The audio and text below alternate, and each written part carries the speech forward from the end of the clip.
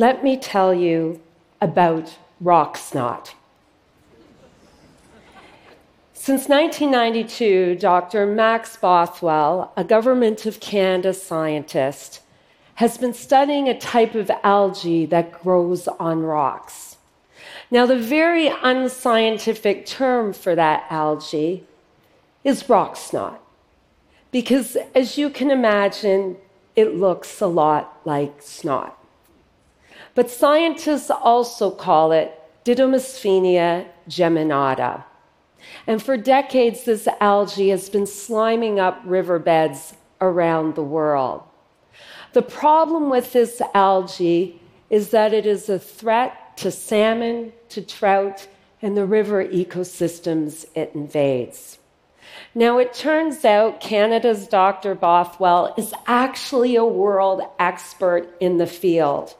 So it was no surprise in 2014 when a reporter contacted Dr. Bothwell for a story on the algae. The problem was Dr. Bothwell wasn't allowed to speak to the reporter because the government of the day wouldn't let him. 110 pages of emails and 16 government communication experts stood in Dr. Bothwell's way. Why couldn't Dr. Bothwell speak? Well, we'll never know for sure. But Dr. Bothwell's research did suggest that climate change may have been responsible for the aggressive algae blooms. But who the heck would want to stifle climate change information, right? Yes, you can laugh. It's a joke, because it is laughable. We know that climate change is suppressed for all sorts of reasons. I saw it firsthand when I was a university professor. We see it when countries pull out of international climate agreements like the Kyoto Protocol and the Paris Accord. And we see it when industry fails to meet its emissions reduction targets. But it's not just climate change information that's being stifled. So many other scientific issues are obscured by alternate facts, fake news, and other forms of suppression. We've seen it in the United Kingdom, we've seen it in Russia, we've seen it in the United States, and until 2015, right here in Canada. In our modern technological age, when our very survival depends on discovery, innovation, and science, it is critical, absolutely critical, that our scientists are free to undertake their work, free to collaborate with other scientists, free to speak to the media, and free to speak to the public. Because after all, science is humanity's best effort at uncovering the truth about our world, about our very existence. Every new fact that is uncovered adds to the growing body of our collective knowledge. Scientists must be free to explore unconventional or controversial topics. They must be free to challenge the thinking of the day, and they must be free to present uncomfortable or inconvenient truths. Because that's how scientists push boundaries. And pushing boundaries is, after all, what science is all about. And here's another point. Scientists must be free to fail. Because even a failed hypothesis teaches us something. And the best way I can explain that is through one of my own adventures. But first, I've got to take you back in time. It's the early 1900s, and Claire and Vera are roommates in southern Ontario. One evening during the height of the Spanish flu pandemic, the two attend a lecture together. At the end of the evening, they head for home and for bed. In the morning, Claire calls up to Vera and says she's going out to breakfast. When she returns a short while later, Vera wasn't up. She pulls back the covers and makes the gruesome discovery. Vera was dead. When it comes to Spanish flu, those stories are common of lightning speed deaths. Well, I was a professor in my mid-20s when I first heard those shocking facts. And the scientist in me wanted to know why and how. My curiosity would lead me to a frozen land and to lead an expedition to uncover the cause of the 1918 Spanish flu. I wanted to test our current drugs against one of history's deadliest diseases. I hoped we could make a flu vaccine that would be effective against the virus and mutation of it, should it ever return. And so I led a research team of 17 men from Canada, Norway, the United Kingdom, and the United States to the Svalbard Islands in the Arctic Ocean. These islands are between Norway and the North Pole. We exhumed 6 bodies who had died of Spanish flu and were buried in the permafrost. And we hoped the frozen ground would preserve the body and the virus. Now, I know what you're all waiting for, that big scientific payoff. But my science story doesn't have that spectacular Hollywood ending. Most don't. Truth is, we didn't find the virus. But we did develop new techniques to safely exhume bodies that might contain virus. We did develop new techniques to safely remove tissue that might contain virus. And we developed new safety protocols to protect our research team and the nearby community. We made important contributions to science, even though the contributions we made were not the ones originally intended.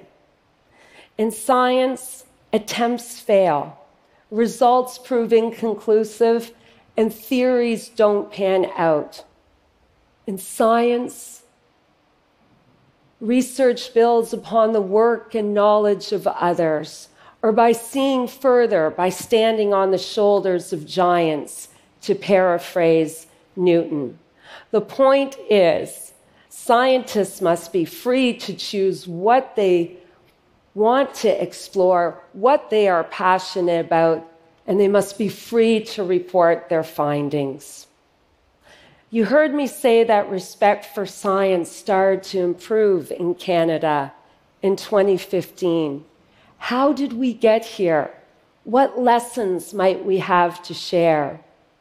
Well, it actually goes back to my time as a professor. I watched while agencies, governments, and industries around the world suppressed information on climate change. It infuriated me. It kept me up at night. How could politicians twist scientific fact for partisan gain? So I did what anyone appalled by politics would do. I ran for office, and I won.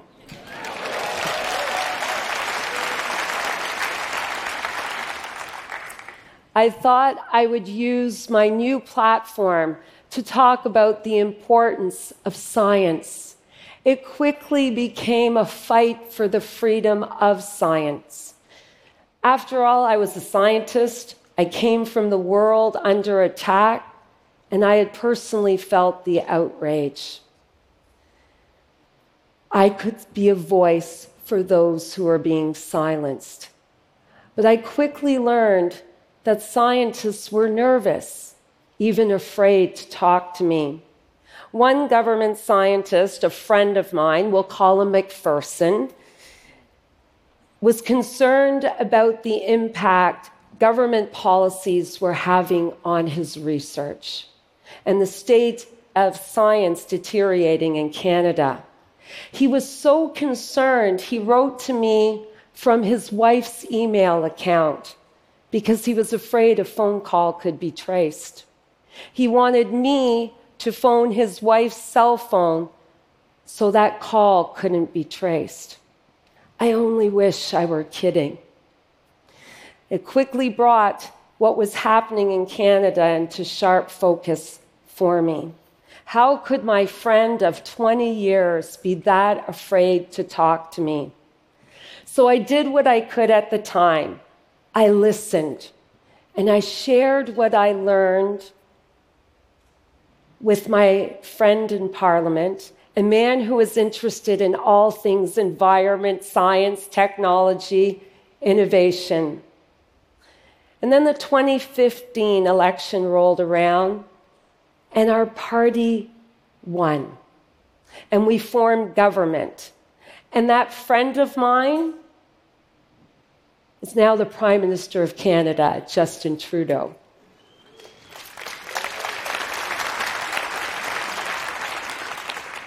And he asked if I would serve as his Minister of Science. Together with the rest of the government, we are working hard to restore science to its rightful place. I will never forget that day in December 2015 when I proudly stood in Parliament and proclaimed, "The war on science is now over."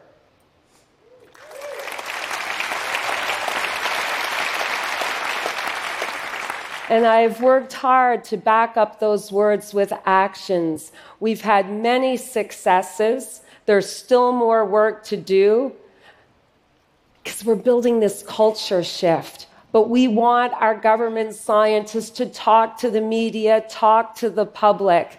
It'll take time, but we are committed. After all, Canada is seen as a beacon for science internationally. And we want to send a message that you do not mess with something so fundamental, so precious as science. So, for Dr. Bothwell, for Claire and Vera, for McPherson and all those other voices, if you see that science is being stifled, suppressed, or attacked, speak up. If you see that scientists are being silenced, speak up. We must hold our leaders to account, whether that is by exercising our right to vote, whether it is by penning an op-ed in a newspaper, or by starting a conversation on social media. It is our collective voice that will ensure the freedom of science. And after all, science is for everyone, and it will lead to a better, brighter, bolder future for us all. Thank you.